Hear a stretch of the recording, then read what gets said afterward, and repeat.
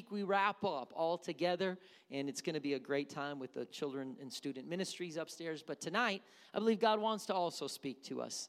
And I want to start with a question and just ponder it for a moment. What does it mean? I'm going to throw a terminology out that no doubt if you have been around any church for any amount of time, you have heard this phrase. It's been used. You've probably used the phrase. But stop and think, what does this phrase mean? Seeking God's face. Let's just seek God's face. Who wants to seek God's face? Oh, let's make sure we make it a point to seek God's face. But what does that mean? Let's just ponder that. The face of God. The first mention of God's face is found in the account of Cain and Abel. Cain had just murdered his brother, and God he handed out punishment. And in Genesis 4, it says, he said, "What hast thou done? The voice of thy brother's blood, it crieth unto me from the ground. And now art thou cursed from the earth, which hath opened her mouth to receive thy brother's blood from thy hand. When thou tillest the ground, it shall not henceforth yield unto thee her strength. A fugitive and a vagabond shalt thou be in the earth." And Cain said, "Lord, my punishment is more than I can bear." I don't know about you, but if we went to our local prison, we went to Leavenworth and Chillicothe, if we went to our prisons and we said, "Hey, y'all can leave this place, but you're going to be a fugitive and a vagabond in the earth," I think the majority of people would say, "Cool.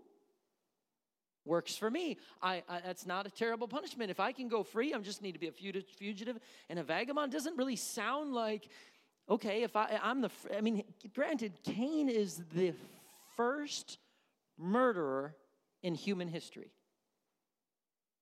So to me, I'm like, this guy just got off easy.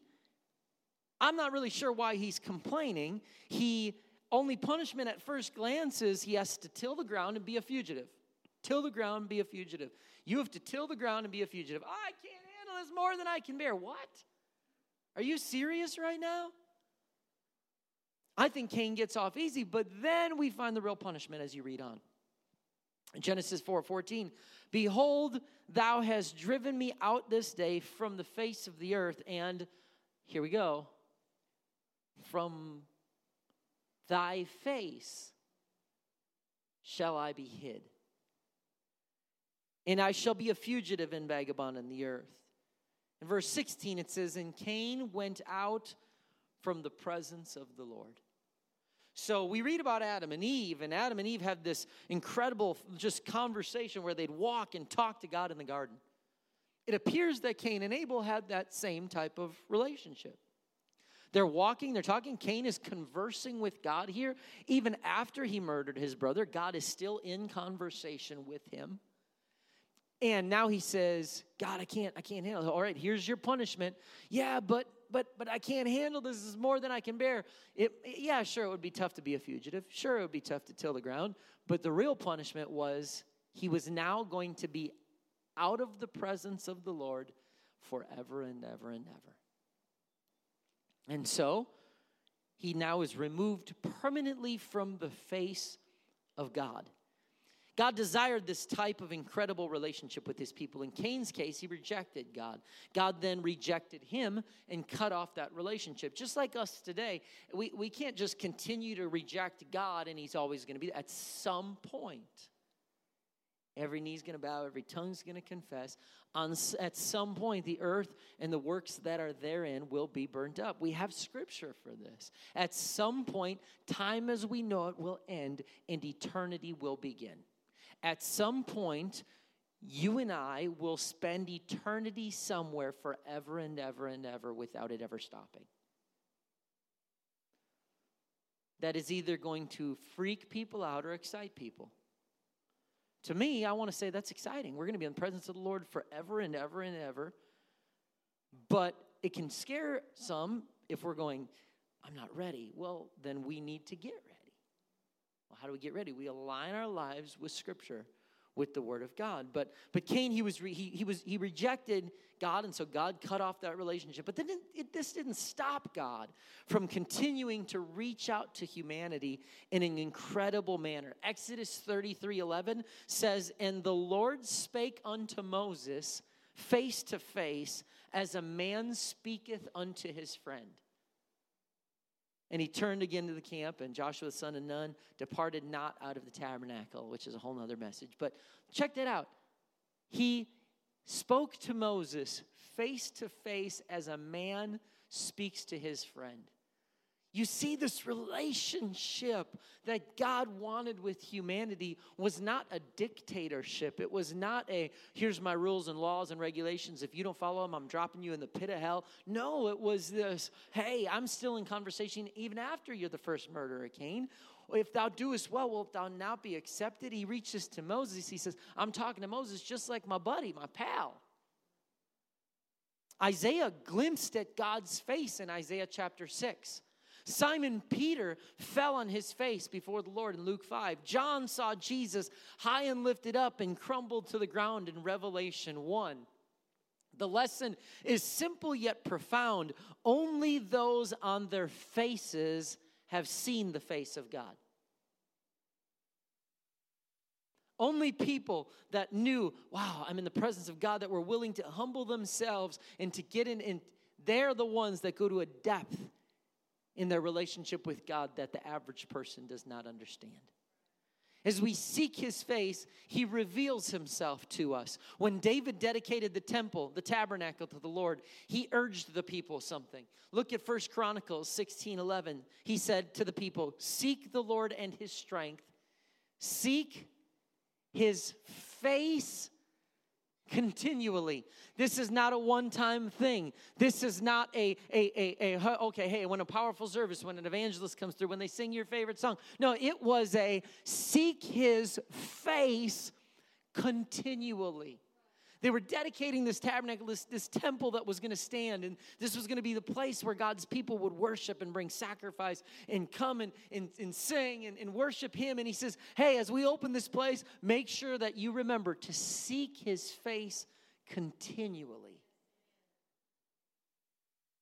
When we seek the face of God, we seek him and all that he is. And God's willing to wait on us until we're ready to pursue him.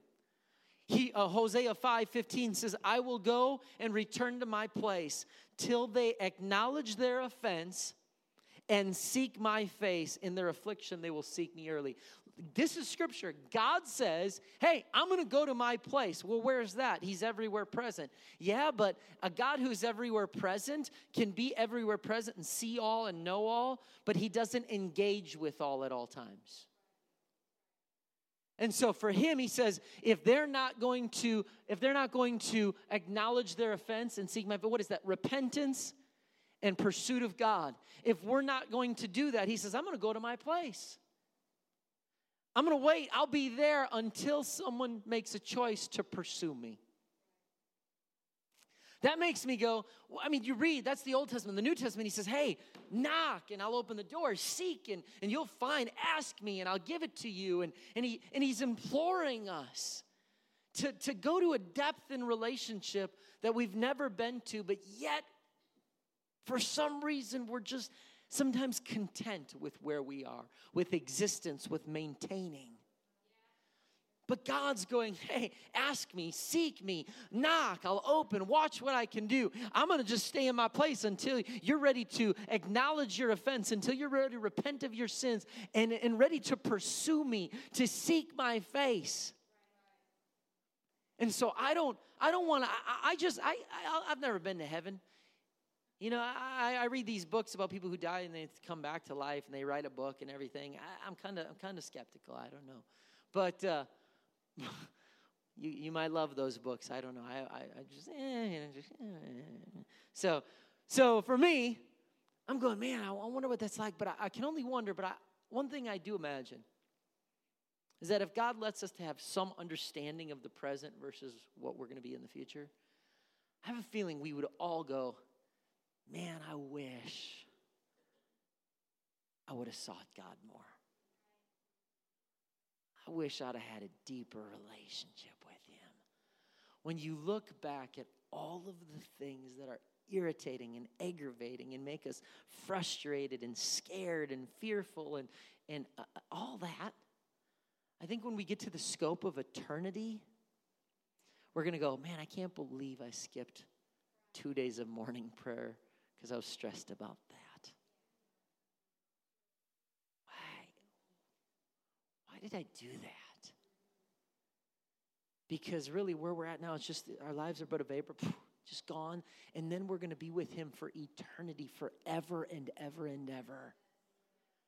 And he says, I'm just going to go to my place until they acknowledge their offense and seek my face. Because if they seek my face, man, I'll do some stuff. If we're not sensing the presence of God, it's probably because we're not seeking the presence of God. As we look in week 1 of the series, look at what God's promises to David's son Solomon. Look what he says here in 2 Chronicles 7:14. He says, if my people, which are called by my name, shall humble themselves, right? That acknowledging my offense, realizing that there's sin, realizing that I'm in need of a Savior. He says, if they will humble themselves and seek my face. He said, I'm going to go to my place until they seek my face. Another time, he says, if my people will humble themselves. For one says, acknowledge their offense and seek my face. Another says, humble themselves and seek my face. It sounds very much to me like we serve a God who is wanting his people to know that they need him, that they're willing to repent of their sins, and that they are in pursuit of God Almighty. That we are not just like, well, yeah, hey, I go to this place. I mean, yeah, I consider myself a Christian. Me and him, we got a cool relationship. Like, no, that there's something in us that is going, I want more. I want to see him. I want to know him. I want to feel him. I want to understand him. I want to go into new depths where I've never been before.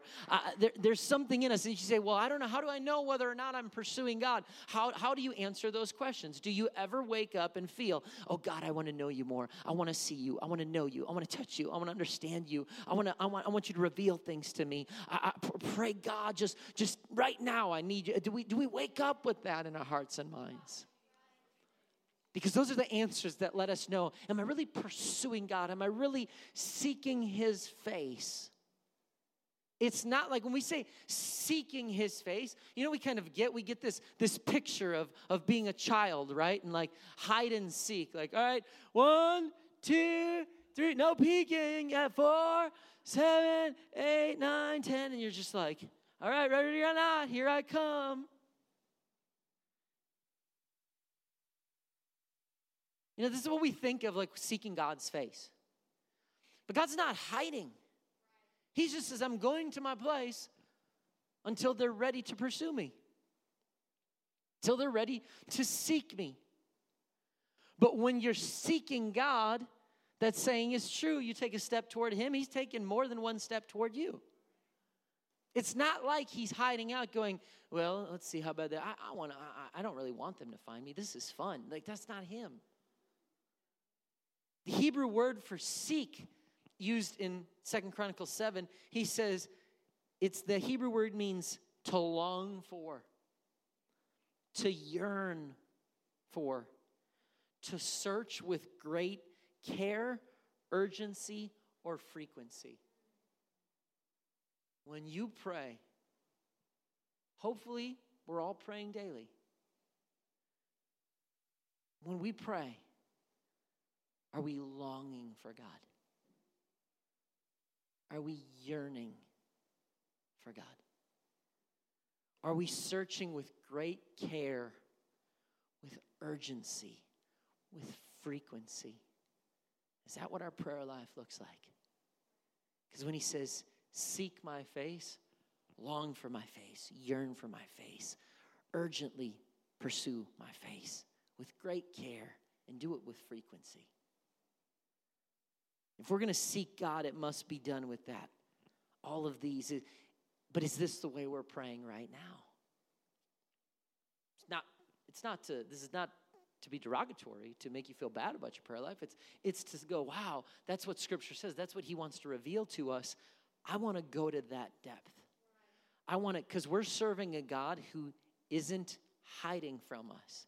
He's inviting us over and over to go to that depth. He's saying, if my people will do this, this is what I'm going to do. Just seek me, just knock, just ask. I'm here. God is desiring this relationship. That's the way he created us in the beginning of humankind, human history. And even after sin, he still is wanting this. It's this constant pursuit. King David, he becomes known as a man after God's own heart. And I've often prayed that since I've gotten serious about God in my teen years, just going, God, I want to be a man after your own heart. I want to pursue you, Jesus. But King David, how did he become a man after God's own heart? Well, there's theories. There's all kinds of things that we can talk about and guess about. But I really believe part of this is he was chasing after God. He says this, I desire one thing.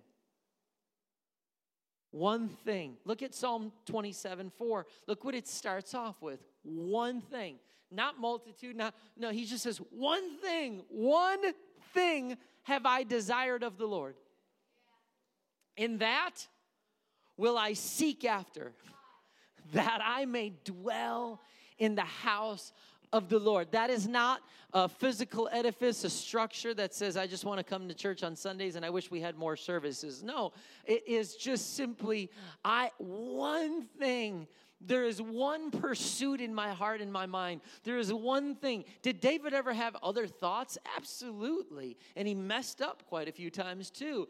But at the end of the day, there was one single pursuit that mattered more than anything, more than anyone, more than being king, more than all the riches, more than the power, more than the fame, more than the throne, more than the lineage, more than Israel itself. He said one thing, there's one thing that stands up above everything else, and that is that I would dwell in the house of the Lord all the days of my life to behold the beauty of the Lord.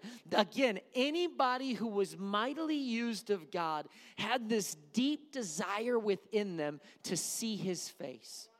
He says, what's he say here? We don't say, well, yeah, Moses says, I want to see your face. We're going to read the story in a second. David never said, Lord, I want to see your face. What does that mean? He says, I want to behold the beauty of the Lord. He wanted to see God in his fullness. And so, well, no man can see God and live. And so a lot of people, they just said, you know what? No, God didn't even have necessarily a high priest. You know, he would go in and why are they saying about these people praying and these people trying to pursue God? Because at a time back then where it wasn't even like today where you could just walk into the presence of God, be filled with his spirit, that wasn't there yet. But there were still some people that were going, I don't care what the norm is, what's acceptable. I don't care anything about any of that. I want to know my God. I want to know my Savior. It doesn't matter who says what. It doesn't matter who says you can't do this, you need to do this, or you need to fit in the social mold over here. No. One thing in my mind, one thing in my heart, and that I want to dwell in the house of the Lord. I want to behold his beauty. More than anything else, I want to see God. Hearts and our minds that go a lot of different directions. Anybody else? Sometimes I'm scared recently. I'm like, am I getting old? Like my thoughts are slipping away. But then I realize, no, it's because I'm thinking about 347 different things at the same time. And so I'm like, wait, my wife's like, honey, focus. Yeah, okay, back to what I was saying. What was I saying? Like, good thing it hasn't hit me in the pulpit yet. Because then you just go off on tangents because you don't remember. You don't want to say in a microphone, like, what was I saying? So you just go, yes, and you start talking about other random things and messages get very long.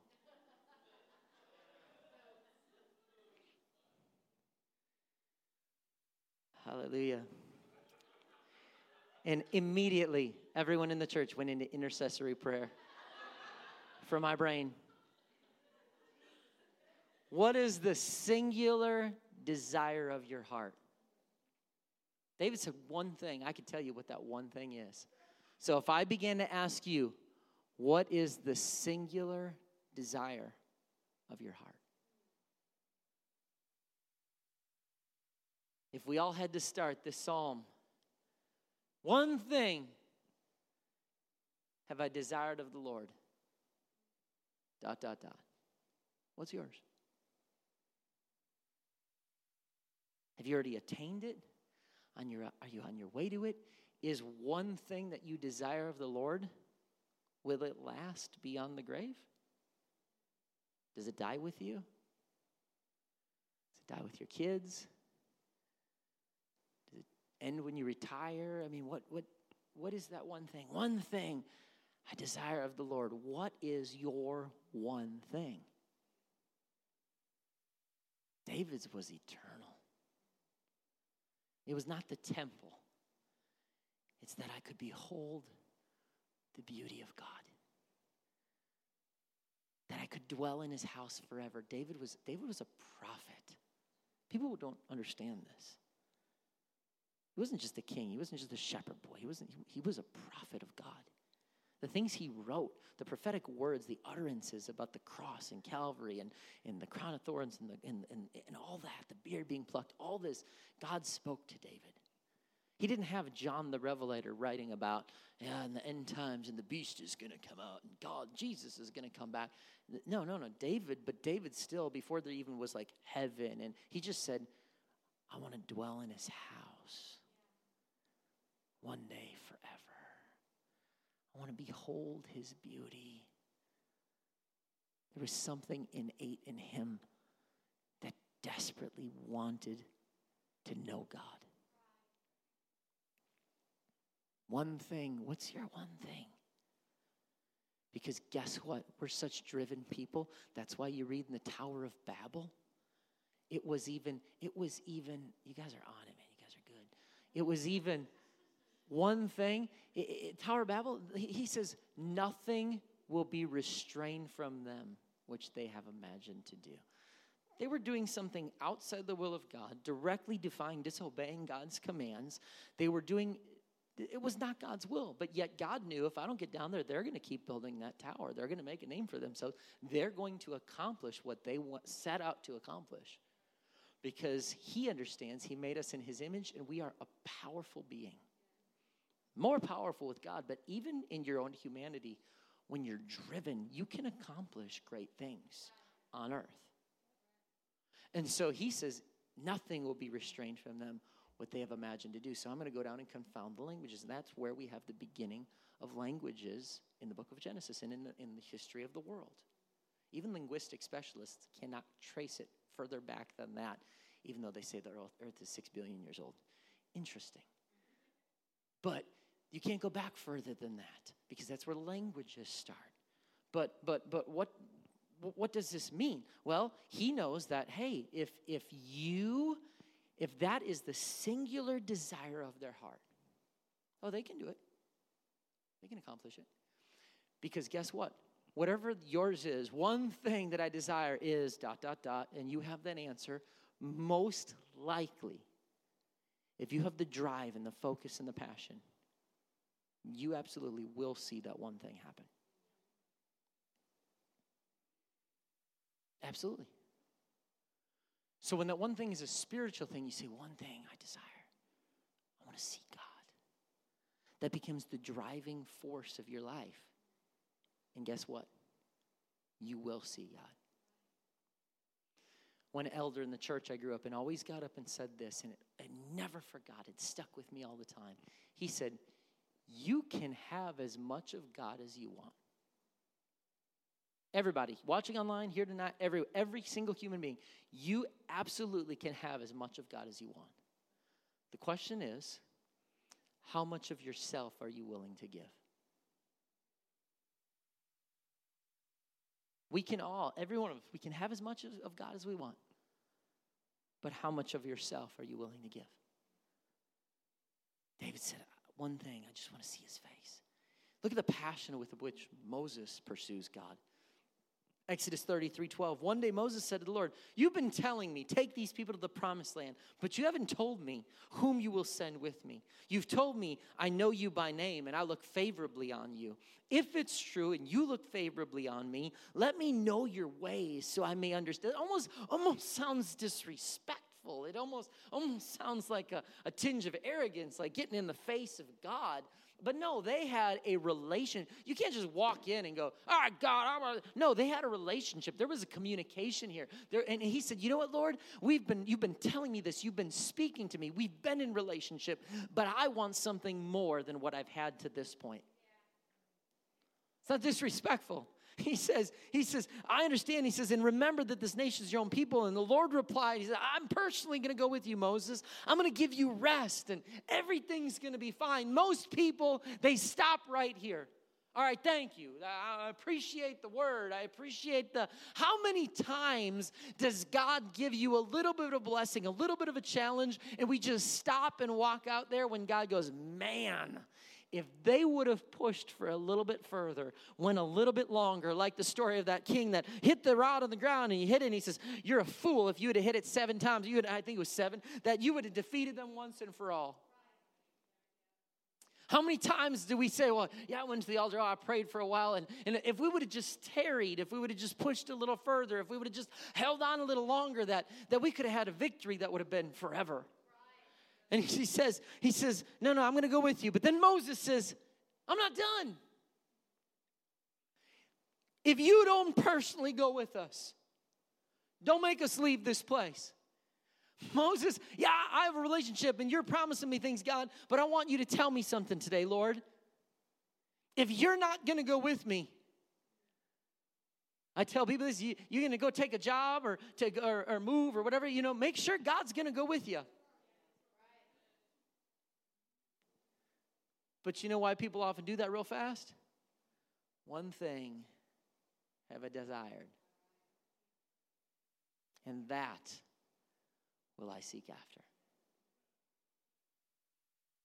He says, I'm going to go. If you don't personally go, I don't even want to leave this place. How will anyone know that you look favorably on me and your people if you don't go with us? For your presence among us is what sets your people and me apart from other people in the earth. You know what? There's people that teach all kinds of different religions and beliefs and spiritual things. What makes you different? What makes me different? His Spirit is what sets us apart.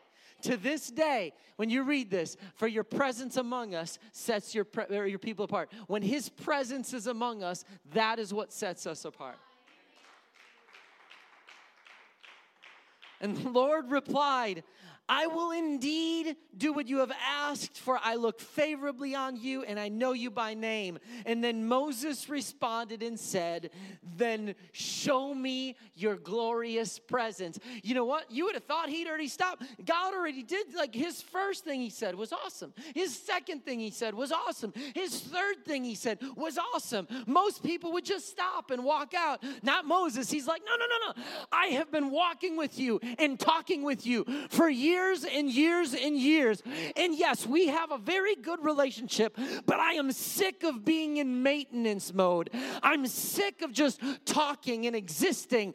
I want to go somewhere in you where I have never gone before. I don't want to just sit in services outside of tabernacles and watch pillars of fire and clouds of glory. There's something in me, God, that if you can do that, you can show me your face. I want to see your face. I don't want to just have you go with me. Yes, I want you to go with me. Yes, I want you to speak to me. Yes, I want all those things. But there's something in me that it doesn't matter how many years that I have been serving you. Because guess what? At this point, Moses 40, 80, he's probably, like I say, 40, 80, he's over 80 years old.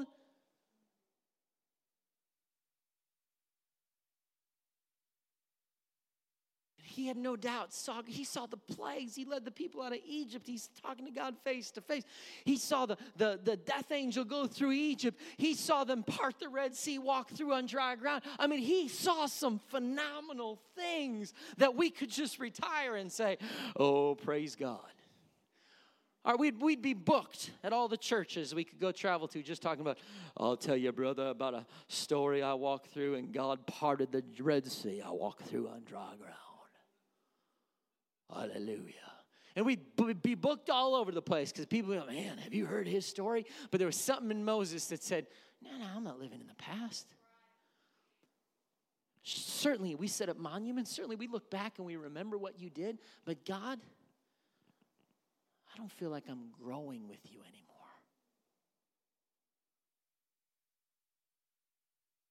Yeah, but I'm going to go with you. I understand that. But I want something else. I'm going to lead you. I've been leading you. The pillar of fire, the cloud, that's awesome. That's incredible. I know. Thank you, Lord. But I want something else.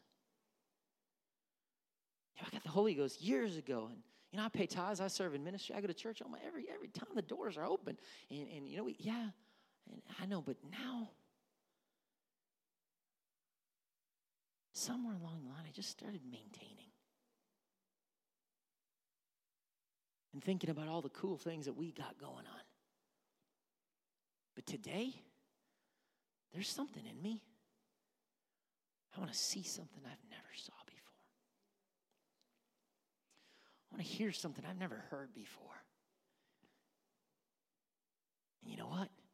Maybe it's just in the future, he just sensed that desire from God that was saying, well, then just ask. You want to open a new door, a new dimension? Then knock. You want to see something you've never seen? I told you in the Old Testament and the New Testament, seek me, seek my face, seek my face. If my people just seek me, if they'll just seek my face, if they'll just pursue me, if they will just frequently pursue me, and with everything in them, if that will become the single thing, the one thing. All right, Moses, stand here on this mountainside, because you've been seeking and pursuing and knocking and asking more than most. And so I'm getting ready to show you something that no other person in human history will ever experience. Stand here on this mountainside, and I and my fullness are going to go by you. And you're going to see something, and you're going to experience something you've never experienced before. What keeps us from experiencing that tonight? Well, I'll open the altar so we can come up and say, Lord, if you got anything for me, just give it to me. That's not what he did. That conversation was, I'm not content. I want more. I don't want to be in maintenance mode. I don't want just a blessing. I don't want you just to speak. I want to see something, do something, know something that I've never felt or known before. The Apostle Paul had this same thing in Philippians 3:8. He says, yes, everything else is worthless when compared with the infinite value of knowing Christ Jesus, my Lord. This is why these people did the great things they did. Because they wrote, one thing have I desired of the Lord, and that's the thing I'm going to seek after. Paul says, everything else is worthless when it's compared to the infinite value. He said, for his sake, for his sake, I have discarded everything else, counting it as garbage. Gotta love the New Living Translation.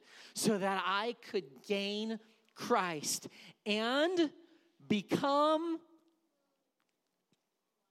one with him. Where else do we hear the language about the two shall become one?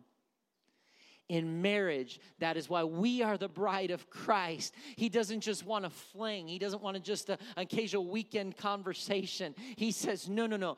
I am giving up everything else. Nothing else matters when it comes to God. Because with him, my whole goal is so that he and I can become one. So that when he fills me with his spirit and I am the bride of Christ and I take on his name in this water, that he and I can now move forward in one mind, in one accord, that we become one. But that only happens when there's a pursuit, when there's something in me that says, God, all the other things that are distracting, all the other things that are gathering around me, I will deal with them, and I'll figure those things out. But right now, the only thing, even as I go forward, go to work, as I go into all these things, there's one thing that I desire. I want to seek you. I want to behold your glory. I want to see your face, Jesus. So Hebrews, in another place, look at the writer of Hebrews says in Hebrews 12:1-2, he says, therefore, since we are surrounded by such a great cloud of witnesses, he says, let us strip off every weight and the sin that so easily trips us up. Not everything you set aside in your singular pursuit of God is sinful. He says, lay aside the weight and the sin. The weight and the sin. That's two separate things there based on what I'm reading. He's saying lay aside the weight and the sin. Sin, of course, yeah, that's going to keep us out of heaven. Stay away from that. But sometimes there are weights. Well, that's not bad. That's not sinful. I don't think that's a big deal. We spend so much time arguing what's over a heaven or hell issue that we're like, why don't you just set it aside if it's a weight? Just put it aside. Well, because 3 things I'm currently seeking after, or 5 things. But when it becomes one thing, I can preach a lot more just fun messages. How do we do this, though? I mean, it's tough to do sometimes, to set these things aside. The very next verse gives us the answer. We do this. How? There's only one way. There's only one way. It is by keeping our eyes on Jesus. Seeking his face. Keeping our eyes on him. Pursuing him. Because right now, we start to pray, and we go, oh, that's right, I didn't do that. I still have to do that. Oh, man, I never answered that email. They're calling me at work. I got to text this. And half the time, we can't even put it away for charge. And so we're constantly, our eyes are everywhere. But how do we do this? How do I lay aside the weight? How do I lay aside the sin? How do I I only can do it one way. It's not even by sitting through church services. I can preach, but it's a hard thing, but I can't preach anyone into heaven. Man, I wish I could. I wish I could. There's probably a day too early starting off pastoring that I was so stressed out because I thought maybe I could. And after a while, you just realize, no. Sometimes you go home and you're like, that message I feel bad for those people. That was a terrible message. How long did I speak, honey? And she's like, I'm like, oh, my word. There's a saying, if you don't hit oil in 30 minutes, quit boring, Like, but then there's other times I'm like, no, that one wasn't, that was pretty powerful. That was a powerful thought. And you just realize I can't preach anyone into heaven. The only way we're ever going to get to heaven, God's grace is going to help us. His Spirit, absolutely. But even a Spirit-filled person, he says, have we not prophesied in their name? We've cast out devils. People, depart from me. I didn't know you. Those are people mightily used of God. There's only one way we're getting to heaven, and that is by keeping our eyes on Jesus. In the midst of everything else, because we all have things. We could go pass around the mic, and it would be like, you think you got a lock on? Well, let me tell you about it. Well, you think your job's hard. Well, we could just one-up each other all night long. We all got stuff going on. Yeah, well, pastoring is hard. Well, yeah, so it's hard. We're being in healthcare, working in the railroad, or working in construction, or we all have challenges. We all have distractions. We all have the things that sometimes we got to go, no, not right now. I got to lay aside this weight right now. Because right now, the only thing that matters to me is I got to get my eyes on Jesus. I got to get my eyes on Jesus. If you're trying to make it to heaven, doing the bare minimum, you might get in. Might enjoy eternity, but you might not. But if you're willing to set aside everything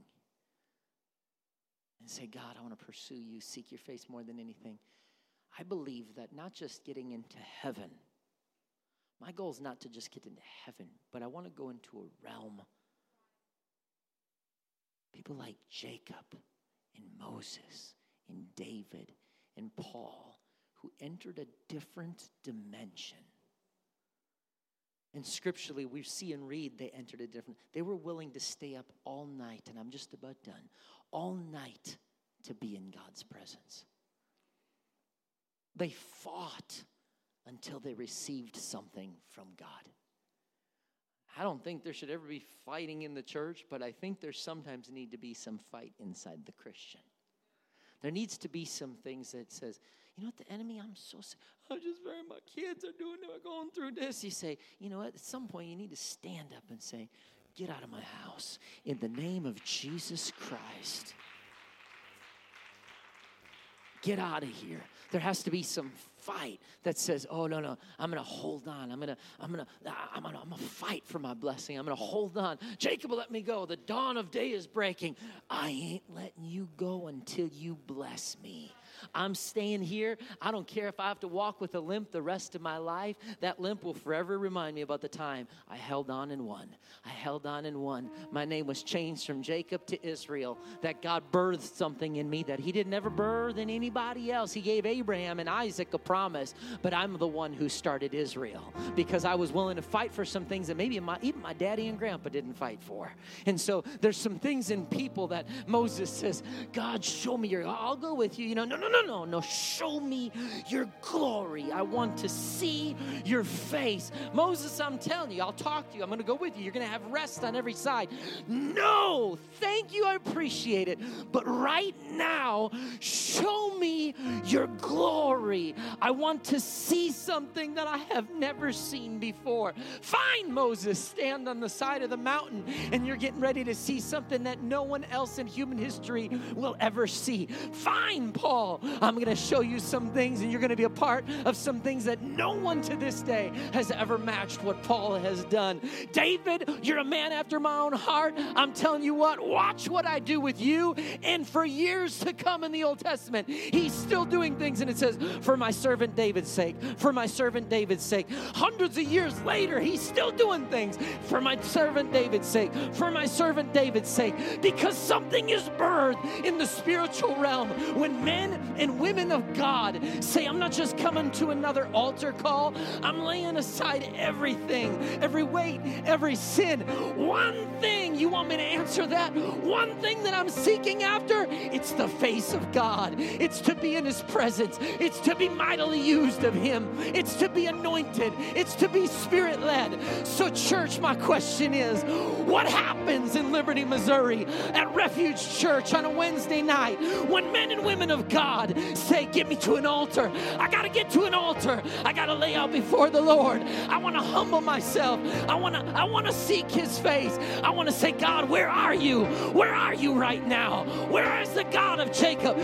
Just like when Elisha smote the ground, he said, where are you at, God? And God said, here I am. Now watch the miracles start. What happens when we say, God, show me your glory?